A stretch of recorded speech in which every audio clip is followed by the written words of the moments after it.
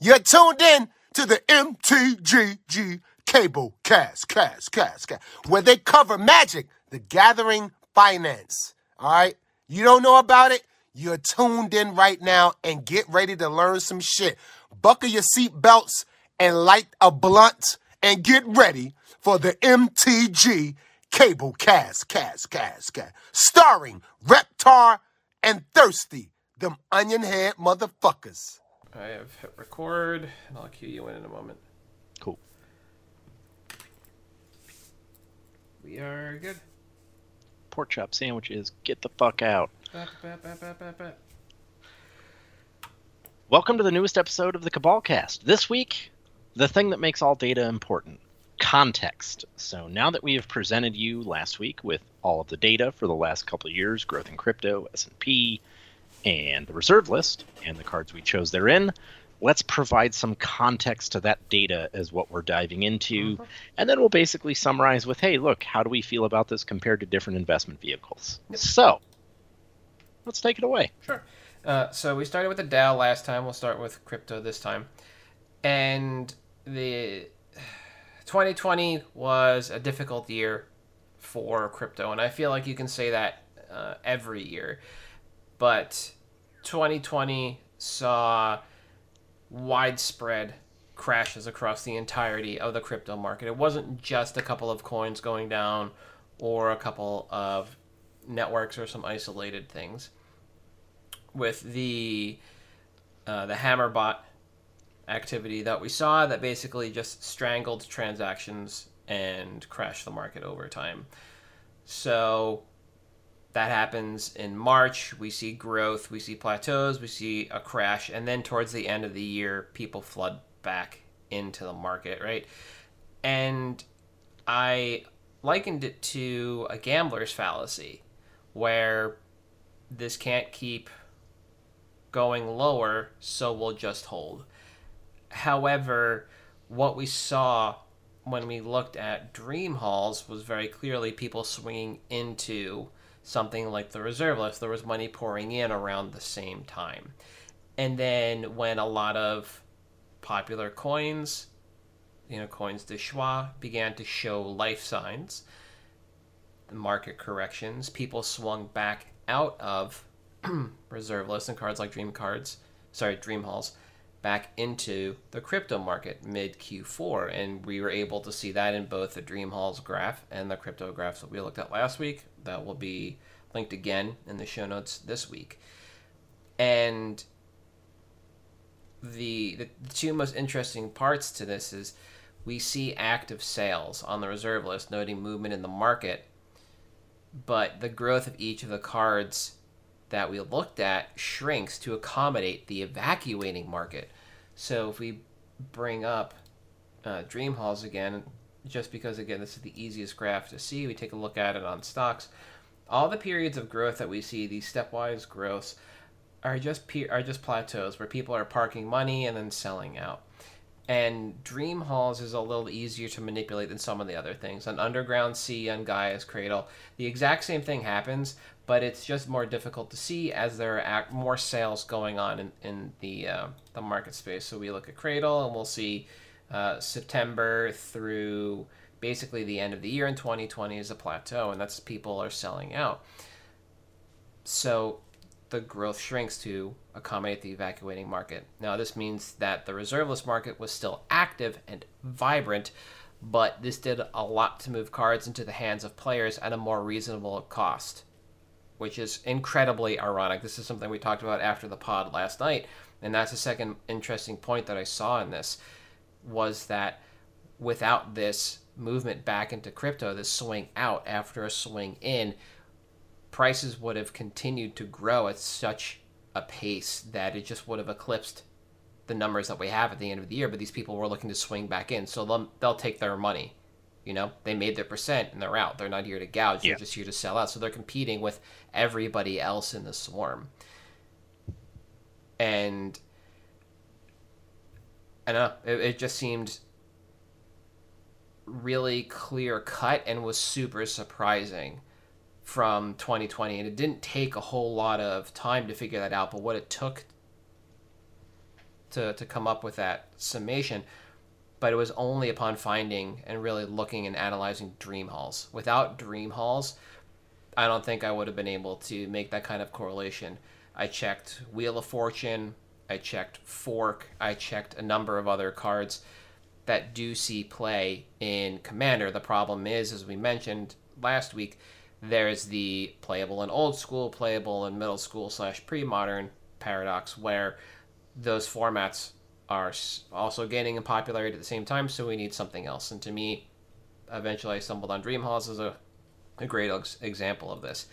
And basically that's kind of contextually puts into place everything that I've heard about the crypto market in regards to Magic the Gathering, which is people will cash out when they can and move into something that is a little more solid, a little more safe, a little more proven for a time being, either permanently or as an interim, either to enter back into crypto or to go somewhere else. Previously, it seemed kind of anecdotal, but when we can see the entire market crash and then direct movement into the reserve list, it seems pretty clear. I think one of the interesting things for me in contextualizing the data is looking at all three of them. You know, in some aspects, Magic as a whole resembles crypto because it's an unregulated market. Yep. So it has manipulation going on. There's buyouts, spikes. Grim Feast was one that I mentioned, a buyout.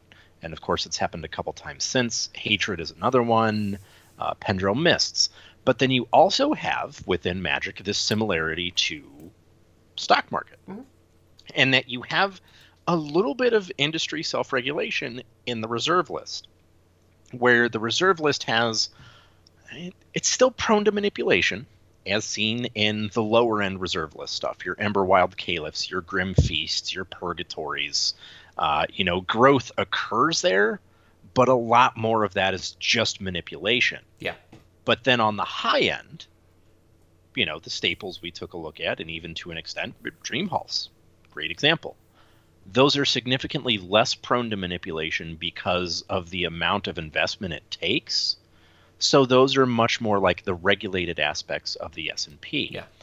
And one of the interesting things about this, of course, is when you take a look at the external factors that influence stock markets as well as crypto. So obviously, as you touched on, the China crackdown, so to speak, on crypto made a lot of people a little hesitant to go into it. Outside factors like that, all of a sudden we have regulation chase people away. Outside factors for the stock market are global forces. Pandemic was a great example that I cited, and then obviously the Ukrainian conflict. These things affect the market. Outside of manipulation, the reserve list doesn't really have a lot of outside forces that affect it. Unless Wizards just goes bankrupt all of a sudden, or Hasbro, I don't know, decides to sell it so they can buy Channing Tatum and just have him play every character in a G.I. Joe movie forever. That's really the only thing I can think of. But as far as like out and out, like outside forces, there's really not a lot there. And that was one of the most fascinating things to look at, because obviously we talk about it and we know it's true. Yeah. But taking a look at, with crypto, some of the factors that cause fluctuations are internal. There's stuff that people control. Yes. It's governments and organizations and, rug pulls and stuff like that. All of a sudden an exchange dies. Where did the wallet go? Who has it? These are largely like internal within the field. Whereas the stock market is a lot more external, global factors that nobody really controls. It's just, well, I guess I have to deal with this. Yeah. To that point, that's basically what happens to the majority of the overall crypto market in 2021 was, as mentioned last week, Elon Musk tweeted that Tesla wasn't going to be allowing Bitcoin for the purchase of vehicles anymore. JP Morgan says they're divesting and moving into gold. You mentioned the China crackdown. The equivalent to that I can think of in regards to reserve list isn't like, oh, I'm buying in or I'm selling out from one individual or one vendor. It's when the entire community comes together and says, hey, we don't care about cards like Invoke Prejudice anymore. Yeah. Right? And then That's fair, yeah. that creates the kind of trader panic that I mentioned last week that forced the 2020 market into a tailspin for a while. That's when you see cards just get absolutely dumpstered. Yeah. Other than that, it's just like, oh, we pump Wall of Kelp because Arcades, the strategist, is the new, Butts Commander. Wall Commander, yeah, exactly. And Wall of Kelp is one of, like, 2 walls that spits out other walls and is on the reserve list. And, like, yeah, of course it tanks because that spike was untenable. Nobody cared to buy a Wall of Kelp at $15. No. But Card Kingdom bought quite a few at $6. Look, that was great. Yeah, I'm not going to comment on the floor on that card, but yeah, trying to resell that thing on TCG Player seemed like a lost fucking cause. Yeah, so, not happening. But like, that's kind of 2021, and you see a lot of volatility in that space based on what talking head is saying what at any given time, or what market is or is not allowing the trade or purchase of cryptocurrency. Yeah. And that market being unregulated, as you mentioned, is prone to, again, manipulation, but is also like seemingly soft enough that when a large player comes through or a respected player comes through and says, hey, I won't be doing X or get bent, it honestly does impact the market. We saw years ago when Bitcoin first hit 17,000, when it wasn't a pump and dump scheme, it was just a dump scheme. When people were like, shit, I want to get out of this now and cash out. That crashed the Bitcoin market for a while, and people were able to buy back in and do it again. But that's what happens when it comes to reserve list. That is usually, one, not the case. Almost no one person has enough to splash the pot on anything meaningful. There's a lot of people out there that own a lot of chaff, and the market won't reabsorb that, but anything meaningful, one, probably doesn't exist in quantity enough to splash the pot, and two, most likely would be reabsorbed into the ecosystem, especially as it crashes. If all those pyramids come back out, if that person were just to release the hundreds of pyramids that they have, the ecosystem is not going to reabsorb them. Yeah, exactly. Okay. Oh, I was going to say it's same with Urza's Bauble. The absolute mad lad, shout him out again. You did it. Good luck getting anybody to buy that quantity at that number. Yep, but if that quantity of, individual dual lands came out to the market, that could effectively crash the price on the marketplace, and that quantity will be reabsorbed very quickly because those are meaningful cards in the space. Those are meaningful entities in the space. And when you look at what goes on now with the reserve list, and I'll cycle back to, what you threw me earlier, some of the low-end stuff that goes, does a lot of that matter right now? Is that the equivalent of, I don't know what for stocks, but it'd be the equivalent of like a brand new coin. We won't, don't look at NFT projects. Look at things like Shiba Inu, which is basically just the non-meme version of Doge. So why would you buy that? Or other various coins with decent backing. Some stuff might be worthwhile. It might be overlooked. Something like Cardano, which I mentioned last week, or anything else that could be a host for NFTs, or it could just be something like the myriad of marijuana-based coins that were created and minted however many years ago, and just fall off a cliff. Guardian Beast, that probably should hold a real price, but as you used earlier today, Lifeblood, probably not. No. My man Jacques Lever probably doesn't need a real price. And there is, and I think will always be, a mirror there where there will be these cards that are easily manipulatable because nobody else is buying them. Nobody's selling them because they don't have a price, or they're not paying attention because the card is effectively just a dud, and thus it is manipulatable. Easily and highly manipulatable because of that. And then you'll see forced movement, blah, blah, blah, retraction, crash, and eventually you'll find a new floor on it, which is all fine and dandy. And that, to me, is like the only time that the reserve list doesn't mirror crypto really, which is you find your new floor a lot faster. Yeah. And it's always a little more steadfast than what we were seeing. When we looked at the graphs from 2020 and everything came back out of the dip towards the middle of the summer and plateaued, you would think that a month-long plateau would mean that, we've seen growth. This is our new floor. No, everything crashed again. That seems to kind of be the standard. The nature of crypto is highly volatile. It's not quite like the reserve list, even when, again, and I'll bring back Dream Halls because you can just see how volatile the reserve list can be here. When you look at this, the floor resets every single time to something new. It doesn't crash back down, and it doesn't just sawtooth by like the day or the week.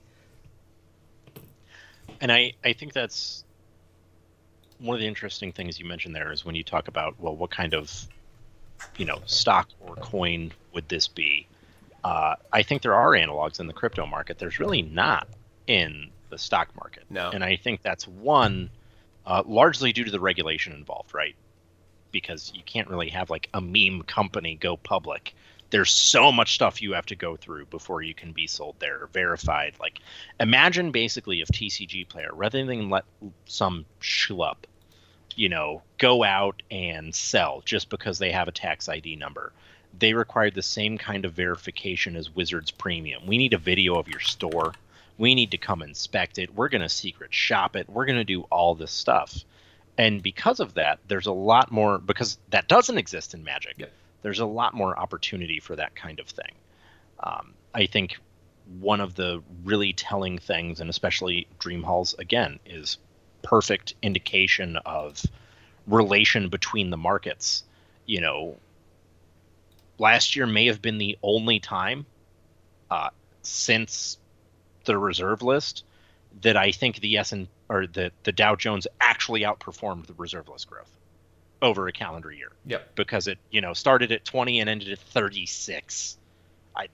That's almost 100% growth. The reserve list is never going to do that.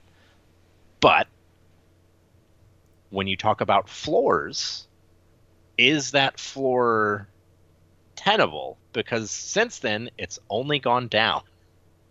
So it may be that, to me, maybe the reserve list is the most stable of the three. Do you feel like it's more stable than crypto? The reserve list, absolutely. Okay. As an investment, I mean, obviously. Yeah. The opportunity for growth in the security space where crypto is based, it is and will always remain incredible. But the fact that you can just anything can storm in, pull eyes, and then dip worries me. Like if right now if I told you Radio Shack was gaining, where do you think it's gaining? Obviously not the reserve list. Yeah. Oh, I don't want to hear you tip tapping away. Where do you think? Do you think it's the I didn't think it existed. Stock market or crypto? Which one? Crypto, because I don't think it exists anymore. Correct. It is right? the number 3 trending coin right now. Okay, that's what I thought. They're building a multi-protocol or a multi-chain coin. They're trying to become relevant again. But this is what I'm talking about. Like you just pull eyes, good projects rot because something else comes in, looks flashy, and one or both of them eventually fall down and die. And you've got to be very discerning with what you do. And this is not to speak on anything regarding NFTs because that is a whole other ball of wax. That's technology built on this. That would be like suggesting that FTVs are all good investments, and that's not the case. Annihilation is not. Relics is. And how do you determine which one is and which one isn't when you're looking at them in the moment without really enough history to determine obviously, Relics is a bad example because it has reserve list cards in it. Exiled. Dragons was a fine. It has a sealed is a few $100s. Provenance, so that's the first one. Yeah, that's fair, Exiled. Yeah. It is all cards that were banned. So I think like Mhm. Sensei's Divining Top was the highlight. All right, at that point in time, Yeah. Sensei's Divining Top is dirt. Nobody's playing Commander, right? So is that the one, or is Annihilation the one? Like at a glance, based on various inputs, it might be Annihilation because board wipes are played more than anything else in that banned FTV. And trying to figure that out on the spot regards as you look at NFTs is extremely difficult, so I really don't want to broach that other than like Ethereum powers it, cool. And if I was going to put money into anything anymore, it would most likely be that or whatever the next target host for NFTs would be. That's the only way I would feel truly safe buying into this market right now. But that's also with the benefit of hindsight for what's going on in the 2020 market, which is just a continuous dumpster fire.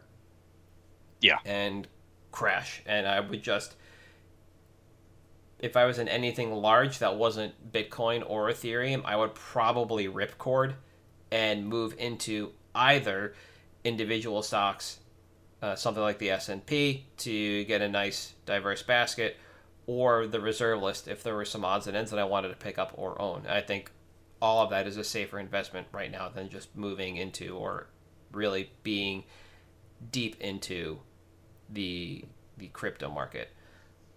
Although I do want to circle back to your comment about meme companies. Meme companies don't go live. And there is this really funny thing that happens when either AMD or Nvidia stagnates. And it's that their stocks look like memes because you just see swing back from one to the other. That's true. Their graph is ridiculous. Yeah. Now, what about you, though? So I think for me, again, COVID impacted a lot of things. Mm-hmm. What this really said to me, looking at the reserve list, and especially the staples, and especially Dream Halls and Grim Feast. So I'm a big fan of vice funds when it comes to the Dow Jones or the S&P. And vice funds, for those of you that don't know, it's literally alcohol, tobacco, firearms, porn, marijuana. What do people do when they can't spend money? They stay home, they get drunk, they smoke, and they jerk off. Yep. That's just what happens. So in times of economic downturn, those tend to outperform everything else. So looking at fiscal year 2020, looking at 2021, and looking at what's going on now in 2022, obviously, stimmy checks helped. That made a banner year for the reserve list in 2020. But we continue to see comparable growth in 2021 after the stimmy checks had dried up. Yep. So if that's the case, all of a sudden to me, this says, all right, well, all of a sudden, those are vice funds now. Those are something that I can take and I can know I can park money in this underground sea, in this guy's cradle, in this dream halls. Yep. And I know it's not necessarily like recession proof, obviously, but it's a solid investment that I can park my money in. And in times of economic downturn, it's probably going to do very well because people will still want to take solace in their hobbies because the people that want it still want it. And the price is still the price. So looking at that and looking at the factors that kind of played into affecting the stock market over 2020 and 2021, you know, the more I look at that, the more I realize, no, the reserve list really is similar to vice funds, and it is outside force proof in a negative way. It's not like outside forces are going to act on Magic and all of a sudden the cards are worthless. Again, what's going to happen is Wizards cancels the game, Hasbro cancels Wizards, or something like that. But by and large, outside factors like tax returns, stimulus checks, whatever, can only help the reserve list. So looking at the comparison between those two, that, you know, more and more, I think, yeah, that seems like a pretty sound investment compared to something like Dow Jones or the S&P or the NASDAQ. And one of the really telling things for me was looking at all of this and seeing, all right, again, Dream Halls helped a lot because you're right. It is spot on when the crypto crashes happen. Seeing that the new plateau is set and that plateau kind of sticks, right? Yep. we don't really have that with the Dow and the S&P and the Nasdaq long term. Over the course of a year or two, we do. But looking back at the history of the last 100 years of the stock market, we can see that there's really no sure like floor on it anymore. I remember as a kid when 10,000 points was a dream. And now we're hitting 30, and if it dips below 30, it's another depression all of a sudden. So knowing that that is not necessarily as constant, whereas the reserve list is basically death taxes and the reserve list going up and Wizards of the Coast making poor decisions. Those are the four things you can rely on. It makes it seem like a very sound investment. And especially when you contextualize like, okay, stimmy checks, that helped. Mm-hmm. Tax return helps every year. What's another event that helps every year? Well, when it was happening, if you were to go a little bit further back in the reserve list, Eternal Weekend, when it was in person, all of a sudden you see another surge. And contextualizing that within the time of year. That's Christmas. That's fall. Yeah. That's when the economy is doing really well because all of a sudden we've got all this money. It's time to spend and give gifts. And then you see the reserve list start to hit a boom as well. And that's, again, one of the things that kind of made me think maybe this is a little bit more similar to a Dow Jones with minimal regulation, obviously. But it seems more like a traditional investment in that regard, excepting dream halls, where all of a sudden you see this movement from one field to another. Yeah. Before heading into picks, the one thing I'm curious to see is what happens through the rest of 2020. Right now, it seems like the reserve list is just in a holding pattern. And as we mentioned last week, the reason we delayed the series of episodes was because the U.S. had historically low return rates for tax returns. And thus the reserve list is just kind of, it's not sputtering, it's just rather stagnant right now. Take a look at UC, it's basically been around 960. I think it's now down to 840, and Cradle's just been a solid 1K since the beginning of the year. And the thought was, all right, we'll delay this, wait for the tax returns to flow through, wait for the money to flow into the reserve list, and then it didn't. But as we were getting to a point where we were comfortable recording this, then we had that collapse collapses in the crypto market, the unfortunate series of events. It's funny to laugh about now, but we'll see if what that truly impacts in the next couple of months. Expectation is that stagnant through the summer and pick up in the fall. We're heading into vacation time here in North America, so I don't think anybody's really going to be spending money in Gaia's Cradle when they can just be paying for the gas instead. Yeah, out and about. All right. Picks? Yes. It's been a few weeks. I don't remember who went first. I think I went first last time, but I'll go first again. I don't mind. All right, that works. Cool. You got it. All right. So, this week I am looking at 1,000 Year Elixir, a card that hasn't been on my list officially as a watch card for a while, but it's just something that's been floating around in my head for a while because I thought this was worth a ton more than it was. Yes, but also no. It did spike to over 10 at one point in time, and I think that's where it just kind of caught my eye a year and a half ago. And so I just never got around to putting it on there because it never hit the CK hot list, and then I just decided, F it, let's do it. Yeah. So it's been on my list for, I think, 2 or 3 weeks now. CK was buying 25 Lorwyn at 450. They're now buying 28, still at 450. And there were 92 on TCG Player for $6.03, and that number is basically the same as it was when I added this. It was 94 at 615. This card is just flat right now, and that's why I wanted to pick it. I think now is actually a very good time to start looking at 1,000 Year Elixir.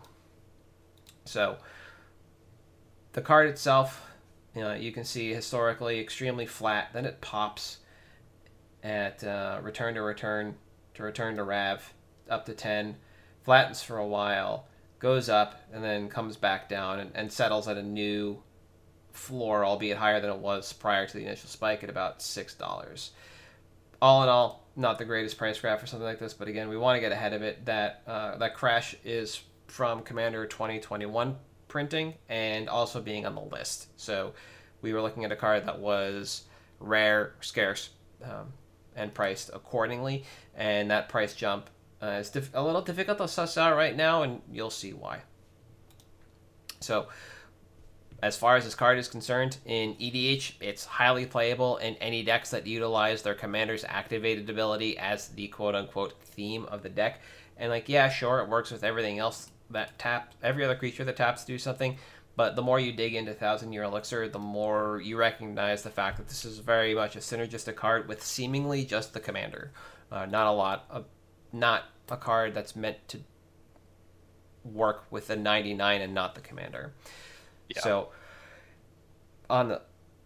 looking at it by itself, it's a highly performative piece for combo, control, and mid-range style decks alike. This isn't foundational to any strategies, though it does provide a type of haste on a colorless card, making it squarely useful for its color agnostic nature and the untap ability that it has. So the second ability is 1 in a colorless untap target creature. So, to be clear, even the control and mid-range strategies utilizing Elixir have access to a number of game-ending combos, but most of those decks present such combos as an eventuality, not the primary plan. So if you're going to dig through Rec, like we will in a moment, and you start seeing, Oscar and Mariki Reed Barrett, Arkham Dagson, these generals all have a combo somewhere in the deck because they can, but it is not the primary game plan for the majority of them. So that's what I mean. So from a pure combo perspective, Elixir plays the same role as any enchantment that blanket gives haste to your creatures, or in some cases, it even replaces Lightning Greaves. So what I'm talking about here is Fervor, Fires of Yavimaya, Concordant Crossroads. These just give haste to Hammer of Purphos, gives haste to everything on your board. So this is a redundant piece here. This is incredibly important as a number of the quote-unquote standard combos you see associated with Thousand Year Elixir are mono green, mono black, or they mix in white for, among other things, Emil the Blessed Shenanigans. And this is the Jumpstart Pegasus that exiles stuff. And when it comes back with a counter 2 if it was another Pegasus. And those colors are light or don't have blanket haste options, primarily mono black. Mono green has Concordant Crossroads, and I believe that's it. So Thousand Year Elixir is really the only other way you're going to give your general or your creatures a way to tap outside of boots of various pairs. Yeah. So in the strategies mentioned above, this is a redundancy piece, pure and simple. For mid-range and control decks, this plays more into the activated ability of a commander. So, as I mentioned, Oscar, Mariki, and Arkham Dagson, they take advantage of both halves of the card and play into a slower strategy. So they have tap abilities that you actually want to cycle through again. Mariki, not so much, because when you untap Mariki, you lose control of the creature that you steal, but the ability to untap Mariki at instant speed and take control of something on your opponent's turn is also rather valuable. So while these decks can function without Thousand Year Elixir, having it lets you, quote-unquote, get to the board faster and play to your plan and theme without having to wait to untap. Now, looking across the entire format, adoption overall is low, as it seems commanders with activated abilities have waned in favor of large ETB effects or just passive abilities. However, within the niche of commanders with tap abilities, this really should be a rock star. And just before the cast, I did a little bit of legwork on this. And some of those commanders where this was a rock star and could still be if they were continued to be played are cards like Dralnu Lichlord, Angus Mackenzie, and Kaidel, Chosen of Kruphix. Now, the important thing to know about these is they are kind of like the old guard of commander, these generals. And so it makes sense that as they fall out of favor, this card kind of goes with it because people aren't building those decks anymore. But this is another one of those cards that just seems like it got lost to the sands of time, despite the fact that it is extremely good for what it does. And that's why I want to get ahead of it now.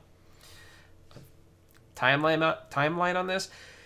Based on current sales, we're looking at 9 to 12 months to reach a critically low population, which is the driver we are looking for, the corresponding price correlation, and then the new floor.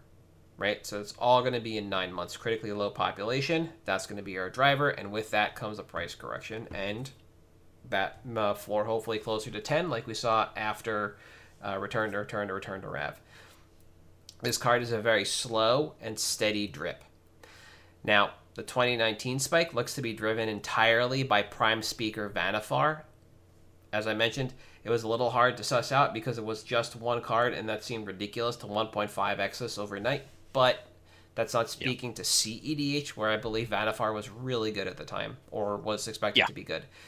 So while that growth at the time was unsustainable, it did reset the floor, and it is the reset that we saw that we're interested in and looking to get ahead of when this disappears from the market. We saw the reset hold once, the reset's going to hold again, and that's where we want to be. Reprint equity on this one, I think this is just super low. Super low, because it's really weird wording combined with supplemental only reprints right now leads me to believe that we're not going to get this in a standard set anytime soon. There was this objective to simplifying the game, and what Thousand Year Elixir does is antithetical to that. So I believe if we're going to see it, we're going to continue to see it in these supplemental sets, and I don't think that's really going to be damning to the price in the long run, especially if a lot of these generals with tap abilities start seeing this card added back to those lists. And I think one of the interesting things about this card especially is, all right, so we've got it on the list. Cool. In this case, I think the list is long-term good for this card, because if it ever gets insane, they can just leak a few into the list, and there's a few more out there, but not enough to overall really be detrimental to the price. But just enough that people can say, okay, well, we're able to pull it from packs. I guess we don't really need a full-on reprint of this card yet. And I think that's, looking at when you talk about reprint equity, I don't believe that Thousand Year Elixir was like in the lore of Lorwyn. So I don't think it's like something specific to Lorwyn, but the fact that it's not popular enough, it's not well known enough really to have a need to be on a full-on standard set or even a supplemental set at this point, really lends itself to the list in terms of reprint equity being incredibly low. And that's I think one of the best parts about the card. Sorry, I didn't mean to interrupt. Nope, that's fine. You're just talking into the point as well that I was making, which is also like the wording on this card is easy to understand, but from a simplification of the game standpoint, that's not the easiest bunch of words to put on a card, and I just don't think it musters. No, and I don't either. Yeah. The last point I had, again, just by quantity, I have just a handful from collections that I've bought over time, and based on what I've seen from Card Kingdom and their sales velo, I don't think going above 2 playsets is a great move overall. This is a solid place to park a little bit of money for the midterm, but without a huge new driver. I wouldn't want to be holding the bag on too many copies. Not because I think it dips and you're going to lose out, but I think just like this is going to rope for too long, and this is another, not a pick I like to make a lot, but it is the kind of pick where I think you're safe for a while picking up a small number of these to churn later and just set aside. Yeah. The rest of your money you can park somewhere else, most likely in your pick, and do a lot better with that in the long term or the shorter term. While 1,000 year you can just cook. No reason to tie up too much capital. Yeah, To get 2 sets, throw it in a box, forget about it. Check on it. My pick, on the other hand, is one that should be blatantly obvious to anyone that understands how Magic works. And that is, you need lands. And what's the thing you should start every format with? Buying the mana base. So, Rafine's Tower. Now, I want to say this is just the one I have chosen of the Capenna Triomes to use as the example. So right now we're kind of at a valley for this card. Low is sitting around like $7 to $8. Analog, let's go back and take a look at Ketria Triome. Currently low on the standard version, oh, okay, Fleabag, is $14.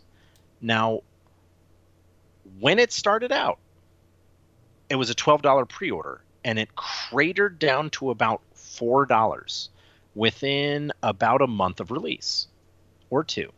Now we're looking at about a month or 2 since release on Rafine's Tower. After that month or 2 crater, we just see steady growth over the next year until eventually we end up at a low of $14. Now, everybody needs lands. This is a newly finished cycle in shards that are all popular in EDH. I would venture to guess most play groups probably have as many, if not more, 3-color decks as they do 2-color decks. Just because it's, 2 colors where most people start, and then they like to branch out after that. So not only do we have that, we have a little bit of modern Pioneer playability to these cards as well to add to liquidity. So, basics. Quantity, unlimited. As many as I can get, I would be fine parking into this, knowing that we're looking at about a year timeline on the return. Now, one of the important things to look at as well is obviously we have a bunch of different versions of this card. True. That's one of the nice things about the Ikoria version, because guess what? We have multiple versions of that card there as well. Some of which are obviously really cool looking. The full arts from that, I would venture to say, are better looking than the ones from New Capenna. Just a thought. Now, if you take a look at the growth of the the alt art Ketria Triome, same deal. Starts real low and then goes up. Now, for Rafine's Tower, as an example, we've been at 40 to 20 the whole time. We are still at $20. That's exactly where Ketria Triome is now. So on that one, I'd be a little bit more cautious about what kind of growth you can expect to see. Just because based on what we've seen historically, sure, it should raise up over the course of a year, but do you really see it doubling in price, going from 20 to 40, the way Ketria Triome went from 10 to 20? Mm-hmm.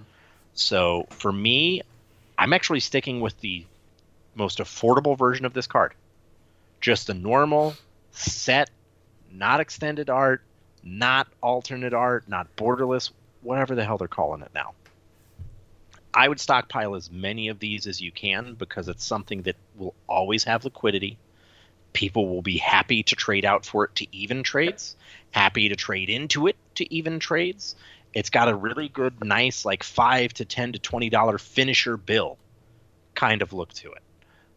And again, you're probably looking at about a year, so this is going to be a slow burn. I wouldn't park any more into it than you're absolutely comfortable doing.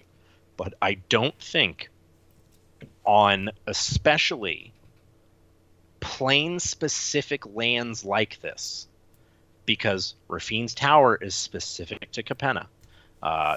Theodor's headquarters, or whatever the heck these things are called, they're all plane-specific. And that's incredibly important for reprint equity because it means we either have to come back to Capenna or it has to be done in a supplemental set. Because Rafine's Tower doesn't exist anywhere else. And I think it'll be a few years at the earliest if we see these again, because we still have a bunch of other cycles we need to finish. Yeah. And go ahead. The verbiage around these and the cycling mechanic made it seem like WotC was just fed up. They're like, here you go, we're going to finish this cycle, call it done. No other cards will have cycling. Good day. Goodbye. Yeah. And they did say, we want cycling to be evergreen, but we really want to emphasize it in sets where it matters. Well, it doesn't matter in this set. Not at all. So to me, it's clearly, like you said, man, we've had a lot of people begging us to finish this cycle. We finished the, luxury suite cycle. This is the next EDH cycle we need to finish, so people shut up. Let's just do it. And that's kind of what it feels like. And look, you know what, Wizards? Go for it. That's what you want to do. Awesome. I know this is a good long-term play, so I'm going to make money on your desire to finish the cycle for EDH players. Fine. Not to mention, another reason that I'm kind of going for the basic version, as we touched on in our variant podcast, and as there is a lovely article that Ben Bleiweiss put out this week about Commander Legends 2, and how all of a sudden the way collectors boosters, the way set boosters are opening and being opened, puts pressure on these base versions of the card because there's not as many of them out there. Because people aren't opening set boosters. And just due to the way the seeding and collector boosters works, you're not going to get as many of these basic arts as you are the borderless that looks like a Batman animated series skyscape, or the borderless one. There will be more of those out there. So you have this really interesting back and forth with that, and we'll see how it goes. But I don't think that if your floor is Ketria Triome and you take the double up in a year, is a bad place to be. No, I don't think the Triomes are a bad place to be in general, just based on the historics, just looking at what we have. Finishing the cycle is hugely important, and it is the opportunity for, as we were talking about last week, unbridled growth into the end of the year. And these are all fantastic pickups. One of the things I don't feel bad about is taking my ABU credit and paying over market when I have to extract Triomes, because I believe... Sure. Exactly. I'll pay, the 20% or whatever markup over market. Yeah.